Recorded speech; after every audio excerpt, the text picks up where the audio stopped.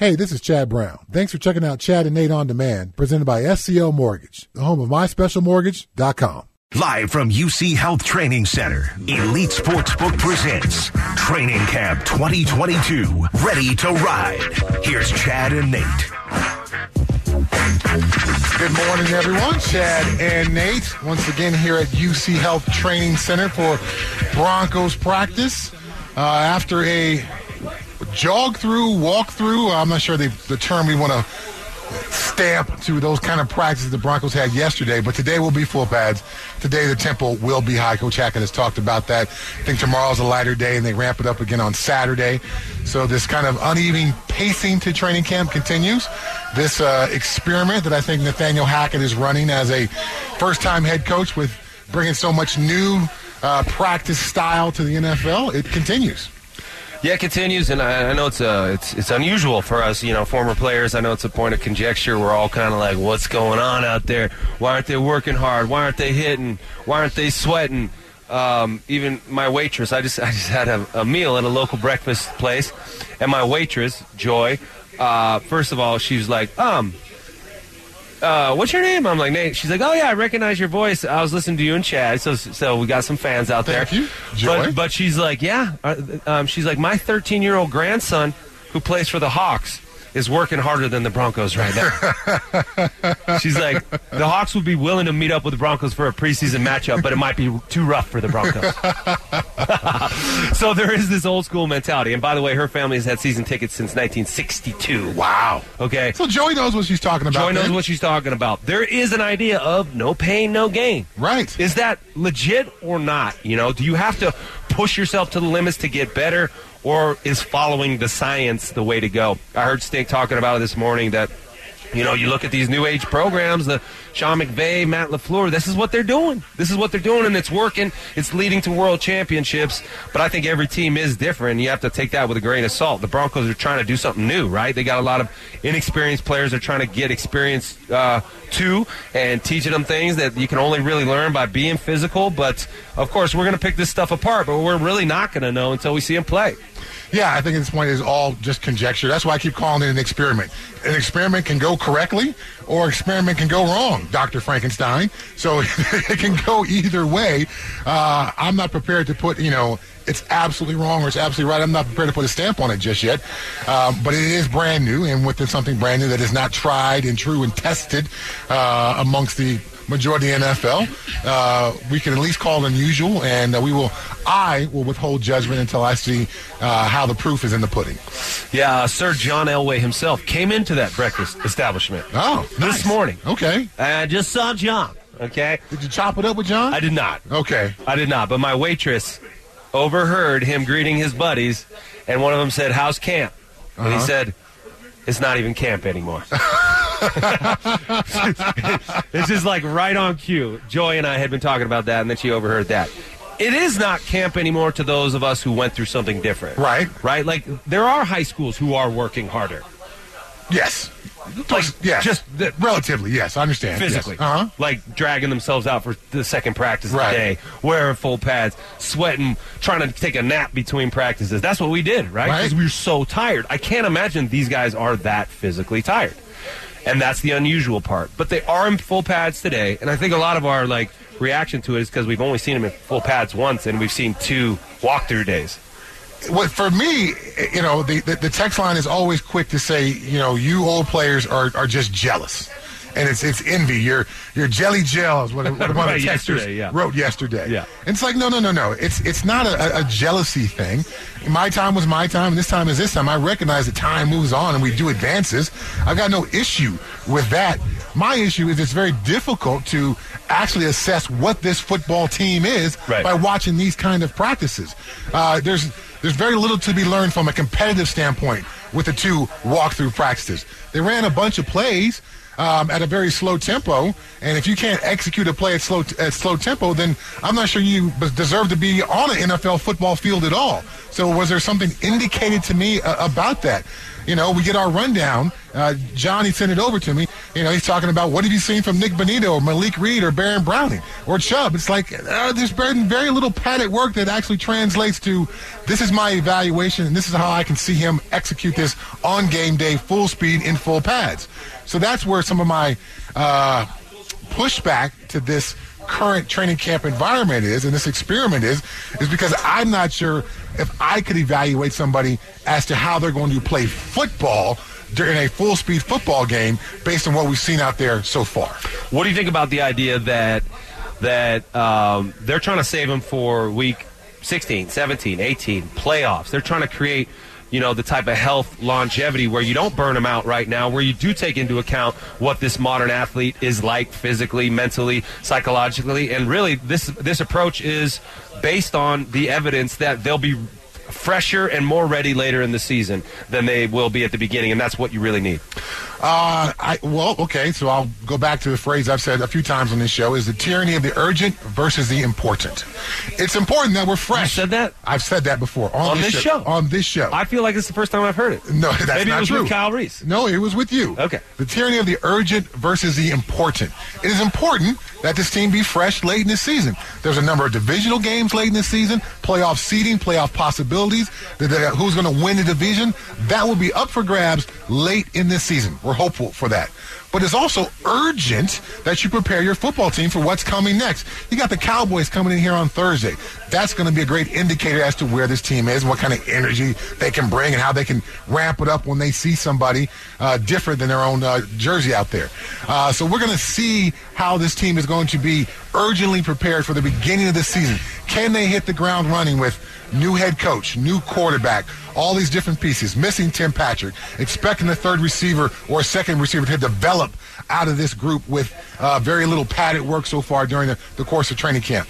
So, yeah, you have to balance that out. I think if you just focus on the important, hey, I want to be fresh late in the season, and you miss the urgent need of being prepared to hit the ground running when the season starts, you're not paying attention to both sides of the coin. You're not providing enough balance. I understand what Coach Hackett is trying to do. I understand all the new age football stuff, but there still has to be a balance in that. Your team has to be hardened, toughened, physically prepared. You cannot go into the first preseason game and not have done any tackling whatsoever. That's how you're going to practice tackling, is against your opponent. That, in my mind, is a recipe for not being prepared. So, I know there's a lot of poo-pooing the old school, but to me, Mike Shanahan was kind of the gold standard of how to run a team, and I've played for some different coaches, and a sense of urgency was a key phrase that he would always use. You got to have a sense of urgency out there. And, we used to sit in meetings during two-a-days, and the coaches would be talking about how we had no time to waste and really not enough hours in the day. Yes, it was about a sense of urgency. Yes. Full-speed reps were precious because each rep, not only supplies the physical experience of the rep on the field, but the teaching tool it becomes when you capture it on film, right? And you can go watch that and understand what you did going full speed. How do you evaluate half-speed reps? Here's how you evaluate half-speed reps. The guy knows what he's supposed to do. Yep. He knows what he's supposed to do, but do you know how to do it? Can you actually do what you're supposed to do? Half-speed reps, you can't show that. The playmaking ability, the ability to make the block, to shed the block, those things don't happen in half-speed stuff. You need to go full speed to learn to block full speed. The question is, how much can you do it and create the balance? Does practicing less lead to fewer injuries, or does practicing less lead to more severe injuries?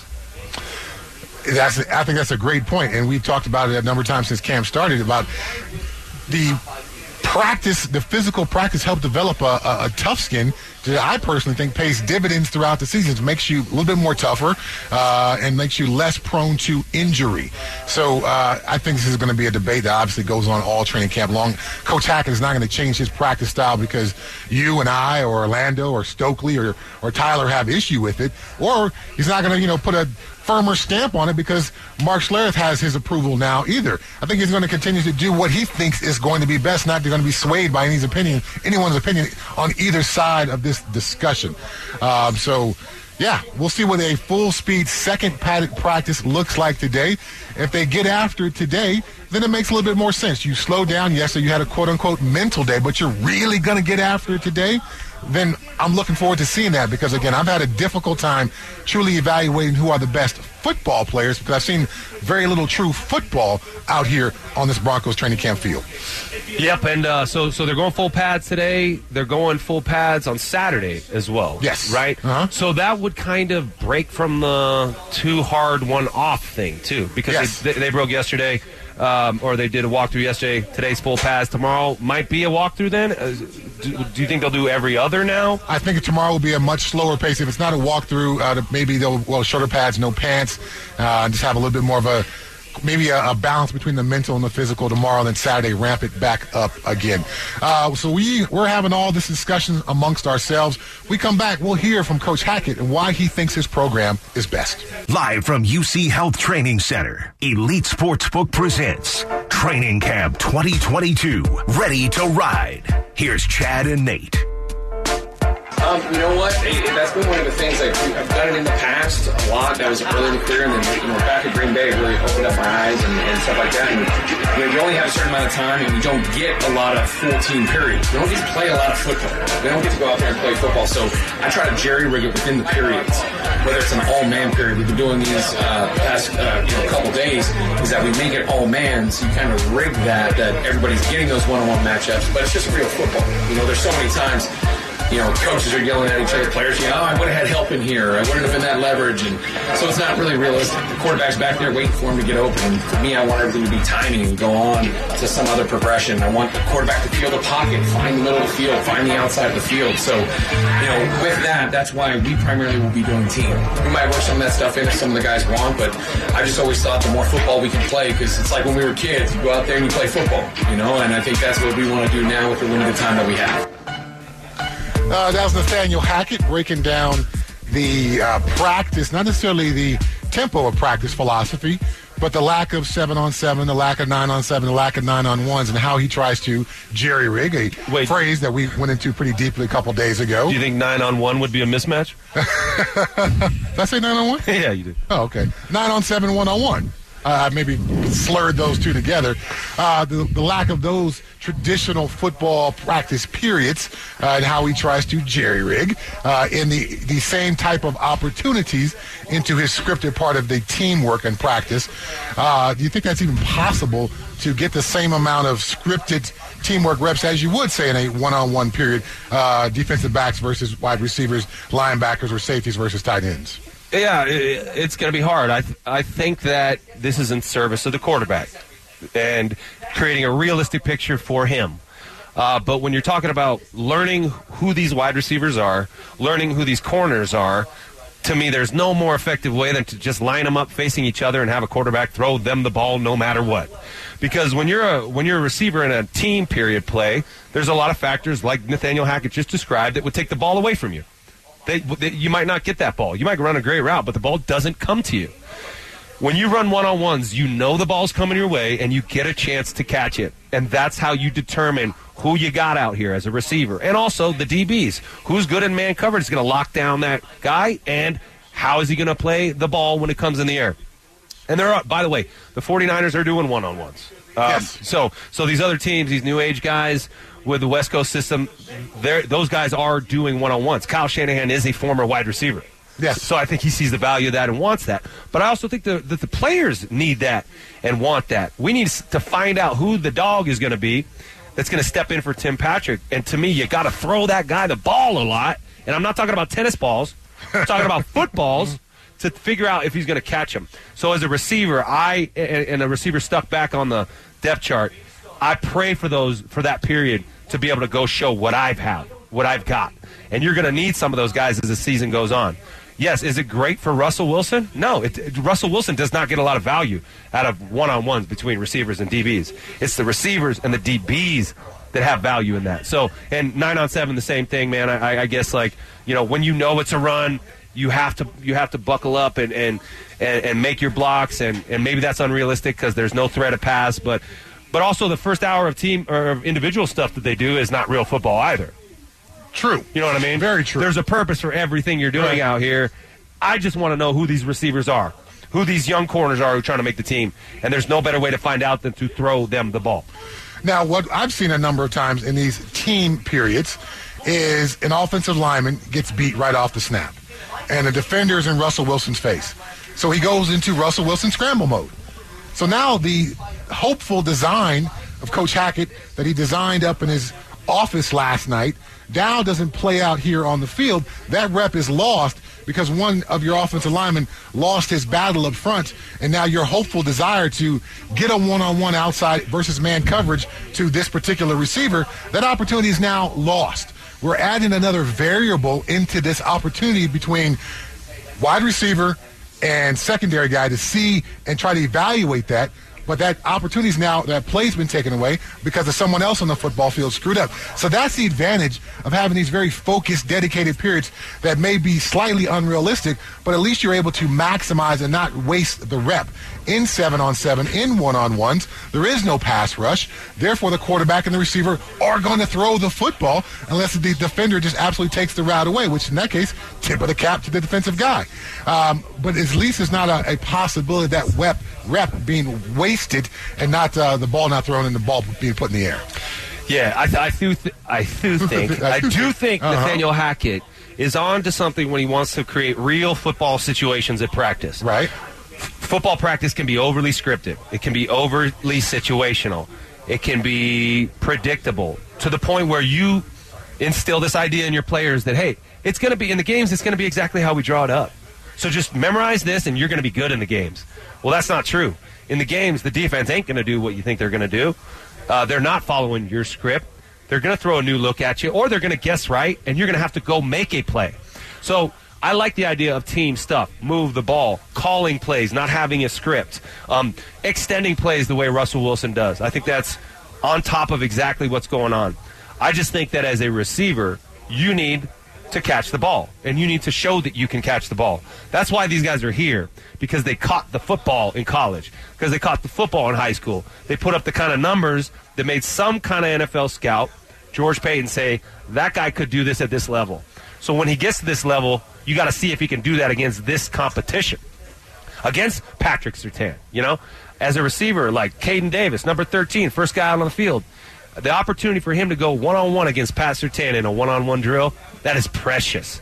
Precious. If he's able to beat Patrick Surtain on a slant, catch that slant, what does that tell his teammates? What does that tell his coaches? This guy can play.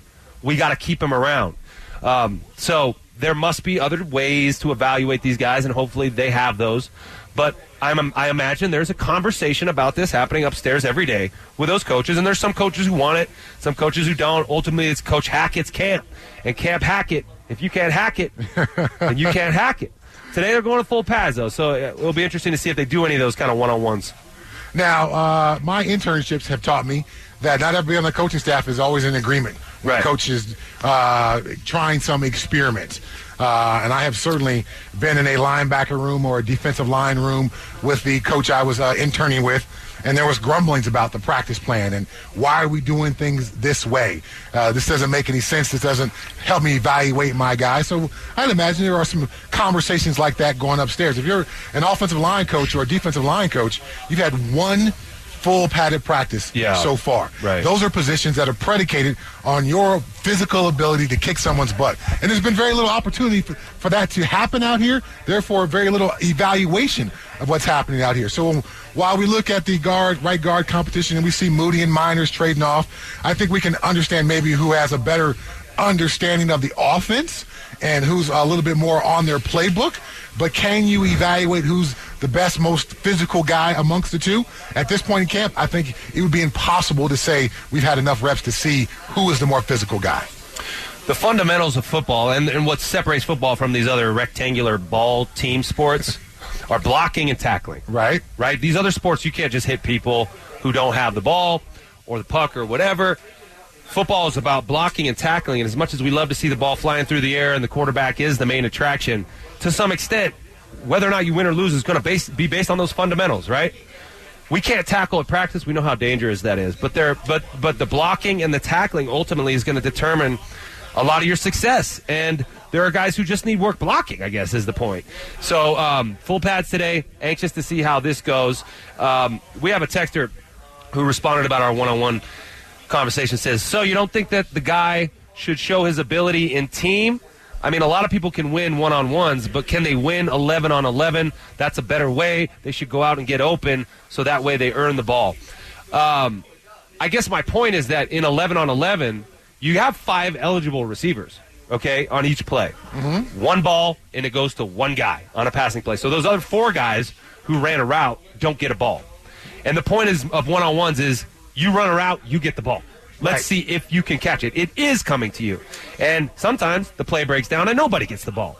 So the point is you just get a better look at the guy you're trying to evaluate, whether or not he can get open and catch a pass if it's one-on-ones and he knows he's getting it. And a lot of times that puts actually more pressure on the receiver when you know you're getting it. When all eyes are on you, you are the only option. So, new school versus old school, I guess. But I, as a receiver and as a tight end, really, really valued those periods. And because I got to know, my teammates, the guys I was facing, and my quarterbacks and coaches got to know me. Yeah, like I said, this conversation will obviously continue. This training camp is just going to be operated the way that Coach Hackett wants it, and we shall see how successful this is, really taking a major turn off of what we would consider traditional training camp style practices. The Broncos have made a few roster moves, so we'll talk about that after we hear from Spilly and how the Rockies fared yesterday. Live from UC Health Training Center, Elite Sportsbook presents Training Camp 2022. Ready to ride. Here's Chad and Nate. Like the radio voice guy just said, it is Ready to Ride time. Our analysis of Training Camp 2022, Ready to Ride, is presented by Elite Sportsbook. With the injuries to Demaria Crockett and to Tim Patrick, you knew George Paton was going to have to go out and fill up those roster spots. Those spots have already been filled up now. Darius Shepard for Tim Patrick in that wide receiver room, and Colorado's own Max Borghi for Demaria Crockett in the running back room.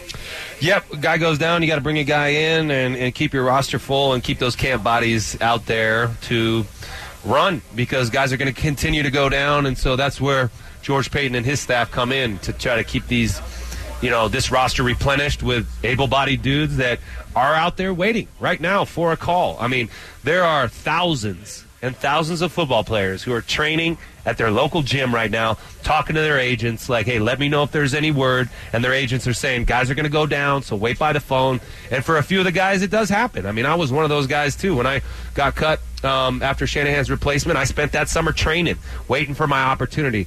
And I got to work out in Cleveland and got signed there in the middle of camp. Those things can happen. The question is, do you have a realistic shot of making the team when you come in the middle of a camp after being on the streets?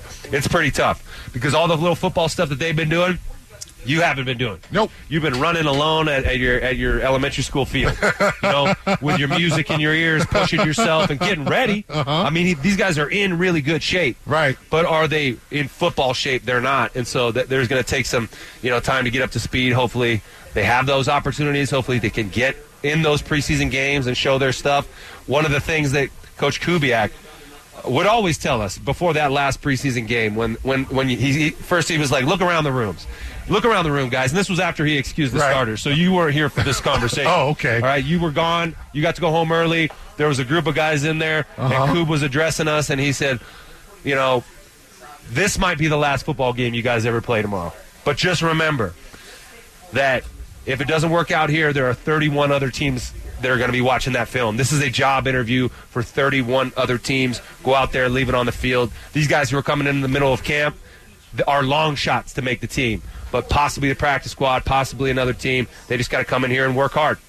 I always wasn't the starter my entire career. At the end of my career, I was cut by the Patriots several times those last couple seasons. And when I was still in New England, despite not being with the Patriots, still living there waiting to get called back, my key card to the field house still worked. All right. So I didn't have to go to the local elementary school, so I would sneak into the field house while they were in meetings in the morning, or I would come in after they were done with practice in the afternoon and have the field house all to myself.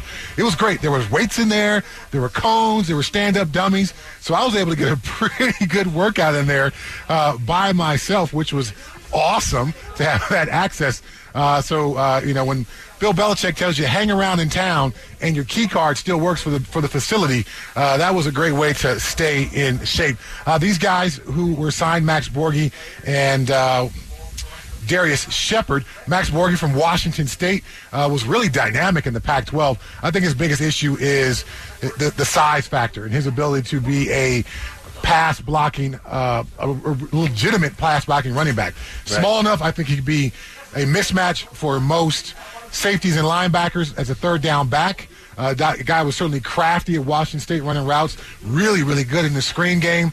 I just think in the end his size is going to be the biggest factor of him maybe not making this football team because, again... Kind of like Philip Lindsay? But even smaller than Philip Lindsay. So Philip Lindsay's issue was the pass blocking. Same thing for Max. Dynamic guys with the ball in their hands in the open field. But as a running back, at some point, the defense, if senses you can't pass block, they're going to come and check to a blitz. You've got to respond to that by keeping your back in the backfield and expecting that guy to be able to block an incoming safety or an oncoming linebacker. And Philip Lindsay and Max are just simply too small from a physical perspective to be able to do that very reliably. Yeah, Max is a local legend, Pomona High School, and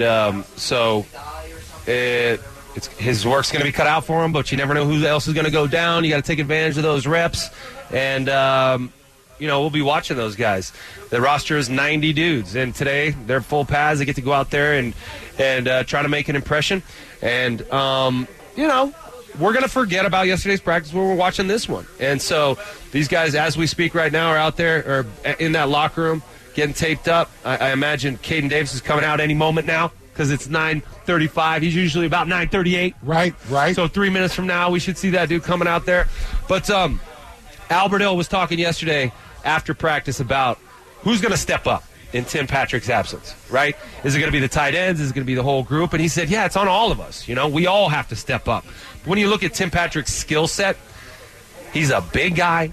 He ran really good routes. He could be physical in the run game. That's something that tight ends do, right? And so I feel like the onus in a lot of ways is on the tight ends. And we are going to see more two tight end stuff because of Tim Patrick's absence, because you want big guys in there who can both run and block. So this tight end group is fixing to be a big part of this offense.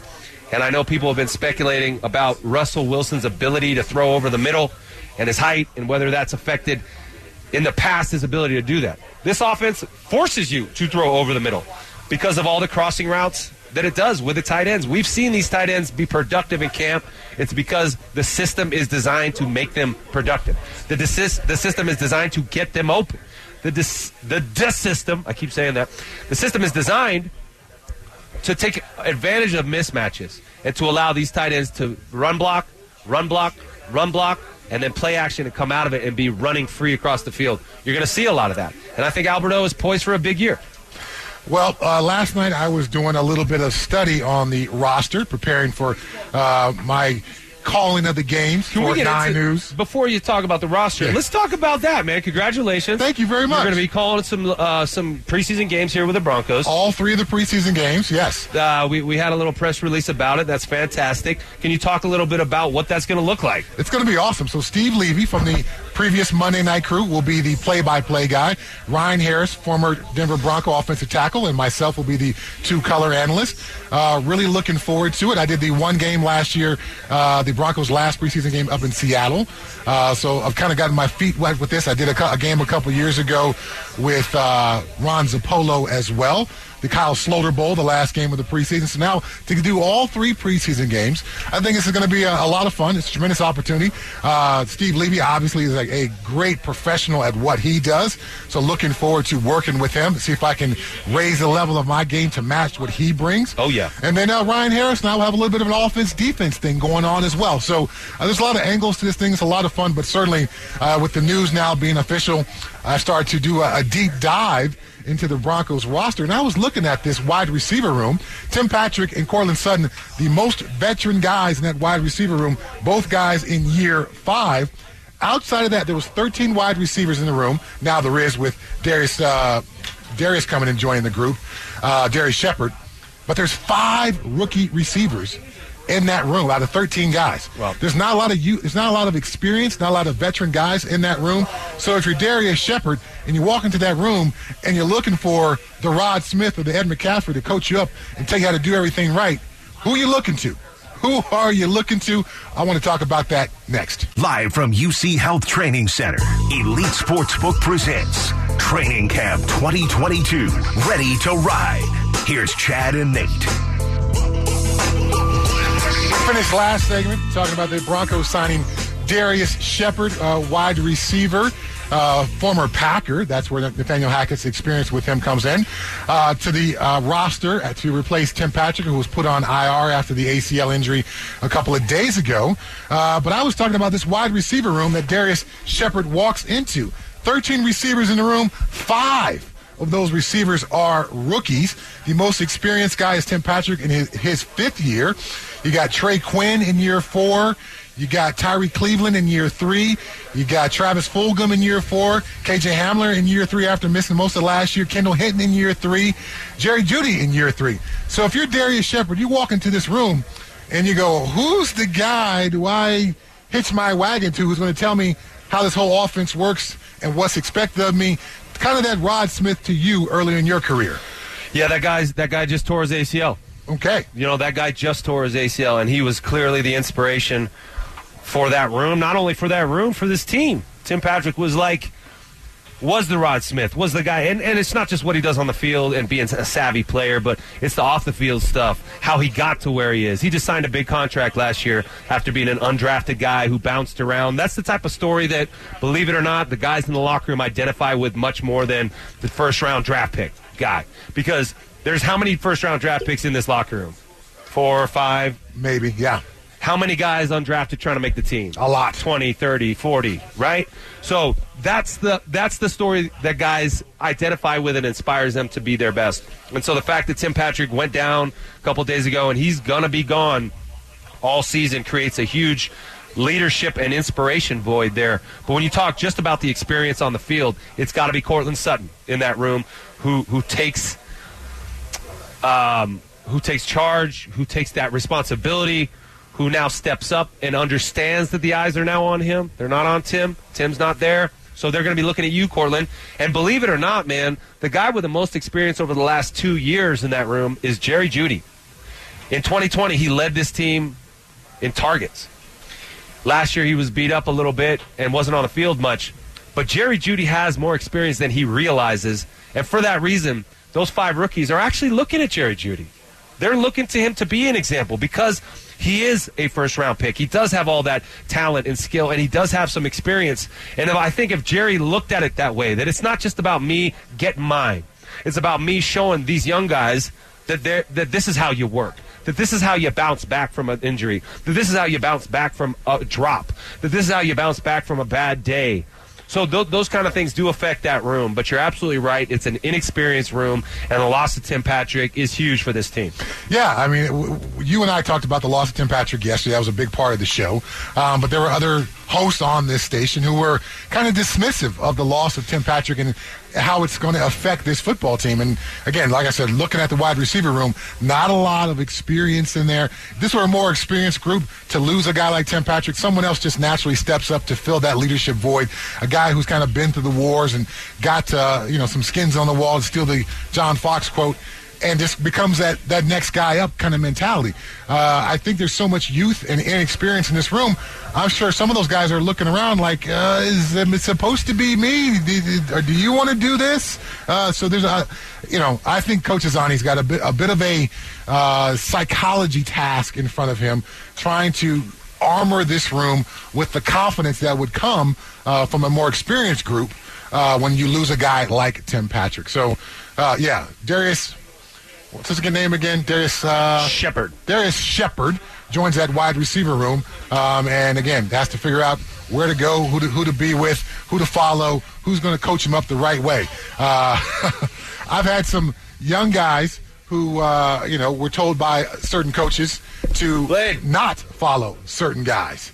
I've had some rookies come in, and the position coach would spend some time with them and say, absolutely do not follow this guy. So maybe Coach Azzanni's having those kind of conversations right now with Darius, trying to get him right and make sure he follows the correct guy in that room. I just got to see my old receiver coach, man, Steve Watson, the legendary number 81 for the Broncos, just walking by. I haven't seen him in, I don't even know, 10 plus 15 years. One of the greatest dudes I have been around as a football player. I came in and he was just gracious with his time. He was one of those coaches who was kind to his players, who wanted them to succeed, who cared about them as people, who wanted to teach and not yell. He never said a bad word around us. He was always just trying to help us be better. And you talk about the balance in a position group room with the coach and players who know what they're doing. It was Rod Smith, Ed McCaffrey, and that guy, Steve Watson, coaching when I came in. Well taken care of. It was amazing. It was every single day I was learning some valuable stuff. All of us were. Good to see Blade. Do you know why they call him Blade? His nickname is Blade, and I'll tell you why they call him Blade. It's because one day at practice, he was just gashing him deep down the middle. And somebody, either a player or a coach, said, "Steve, you're cutting him up. We're going to call you Blade." So we called him Blade. And now it sticks. I've met Steve a number of times. Super awesome dude. By the way, he just said we are awesome. Oh, thank you, Steve. I appreciate the shout-out. Thanks, my man. Yeah. We talked about this schedule of practice and the pace of practice and how difficult it's been to evaluate some of the players on this roster. But if I had to, literally do that thing where I say, I'm going to put a gun to your head and say, how's the tight end group doing despite the lack of full pads out here? What would your evaluation be? I mean, pleasantly surprised, actually. I think we were all a little bit concerned about the departure of Noah Fant and whether or not they were going to be able to fill that void. Because as much as Noah Fant, struggled in some areas of the game, he was an integral part of this offense. I mean, the first 15 plays every game, 3 or 4 of them were going to go to Noah Fant. And often in the first 5 plays, 2 of them were going to Noah Fant. They were relying on him to set the precedent. Now, that was a different offense. This offense is, I would argue, even more tight end heavy. You're going to see more 2 tight end stuff. Yes, even more 3 tight end stuff. And you hear Hackett talking about it yesterday. He's excited about this tight end group because these guys can run, and they're also tough guys. Greg Dulcich aside, because he's been injured and he's working his way back in. You got Andrew Beck, who you don't hear a lot, but this is a guy who can play fullback. He can play H-back. He can play tight end. He can go in motion, and he can run down the field. He has good hands. He's just not, your typical tight end size guy. He's not the 6'5" guy. But then you got Eric Salbert, who's been the camp surprise as a total tight end and a guy who can obviously make plays in the running game, pass protect, but whose pass receiving skills have been a surprise to people. Last year, he was game. When his number was called in the passing game, he caught that rock, and he had a good feel for zone coverages, which is really oftentimes what a tight end's job becomes. Not beating guys in man. It's finding the soft spot in the zone, having a feel for that, having patience when you run your route. Eric Salbert's been doing that. And I think before I talk about Alberto, Eric Tomlinson, who's, you're basically a tweener tackle tight end. He's just a tall, big blocker guy who is stout in the running game and is an integral kind of part of the point of attack for a running play. He knows what he's doing in this system. But, again, without the padded practices, Eric Tomlinson, you can't really see what he's all about. That said, Alberto was the big question mark. Can he become a total, complete player so that we can take advantage of his pass receiving skills? Can he be a more reliable set of hands, not put the ball on the ground, but also make those crucial blocks? And he spoke at the podium yesterday, and Alberto basically talked about how he's trying to build up that part of his game that's a weakness, the running game. And if you have that kind of mentality, that it's about improving on my weaknesses and not just doing the things I'm good at, then to me, you're going to get better. You're going to get better every day. And Greg Dulcich's absence provides an opportunity for Alberto to be that guy. I think he's taking advantage of it, and I think we're going to see the tight ends really excel in this offense. And Russell Wilson's going to hit him. He's going to throw it across the middle because that's what the play design calls for. And those guys are going to be open, and there's going to be lanes to throw in. When you have an effective running game, that means you have an effective play-action passing game, and that means those guys are going to be running free. We will bring in Andrew Mason at 10:15, so definitely stick around for that. On the opposite side of the ball for those tight ends, the edge guys, Nick Bonito, Baron Browning, Malik Reed, Bradley Chubb. It's like I said earlier, it's been difficult to evaluate those guys. I've seen some good edge sets in the run game, but they haven't been a full physical, full-speed drill, so it's difficult to say who actually would win that battle if that's the circumstance. Looking forward to seeing some of that out here today. And in the pass rush game, there hasn't been any one-on-one pass rushes. There's been very little opportunity for full-speed pass rush as well. I've seen a couple of nice moves from each guy, but I have yet to be truly wowed by anybody on this list. Nick Benito has done well against second and third team guys, not so well when he goes against the first team guys. Baron Browning seems to be rounding himself into becoming comfortable as an outside guy. Malik Reed, I think we know pretty confidently what we have in him. The ceiling's not super high, but the consistency and the production is certainly there. And then Bradley Chubb, looking for him to rebound after a 0-sack season last year. Again, I've seen him set the edge really well in the run game, but I've yet to see a wow move by him. And most of his sacks in the past were really based off of power moves, and they haven't been practicing at that kind of tempo where a power move would be something you could legitimately go to. So again, it's been very difficult to evaluate these guys in this structure of practices. This now being the second full padded practice, I would expect there to be a turn-up of tempo and a turn-up of physicality just to begin from a coaching perspective to evaluate these guys as well. Yeah. As much as we're harping on the unusual practice schedule because we haven't seen it before, Nathaniel Hackett's a smart football guy. He knows that you got to get guys ready to play through some physical practices. I imagine today's going to be one. He said Saturday is also going to be full pads. So 2 out of the next 3 days are going to be fully padded practices. Next week, the Cowboys come in, and they're going to be on this field. And, the extent to which they're able to cooperate, Hackett and McCarthy, and create the identical tempo, the only way to really do that is to just go full speed, right?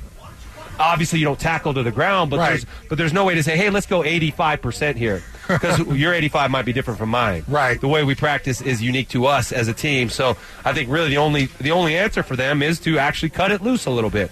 And, thud up, I guess, which the thud is just you meet a running back in the hole as a linebacker, you thud him up. You form him up, you grab him, and then you let him go. You don't take him to the ground. But will be interesting to see how they structure those practices because those practices are always contentious. Yep. There's always some fights. Yep. I've never been at a joint practice where there wasn't a couple scuffles. And I think that's totally normal, and it shows that your team's got some fire. We practiced against the Cowboys several times while I was here, and I don't think we ever had a practice without a fight. Yeah, Coach McCarthy and Coach Hackett are apparently very good friends. Coach Hackett spoke about that yesterday after practice, said Coach McCarthy is not just a friend, but also a family friend, knows Coach Hackett's dad as well. So I'd imagine those guys have had several conversations about what to expect and how to maximize next Thursday's practice. When Nate and I come back, it will be our distraction segment. Hey, this is Nate Jackson. Thanks for checking out Chad and Nate on Demand, presented by SCL Mortgage, the home of myspecialmortgage.com.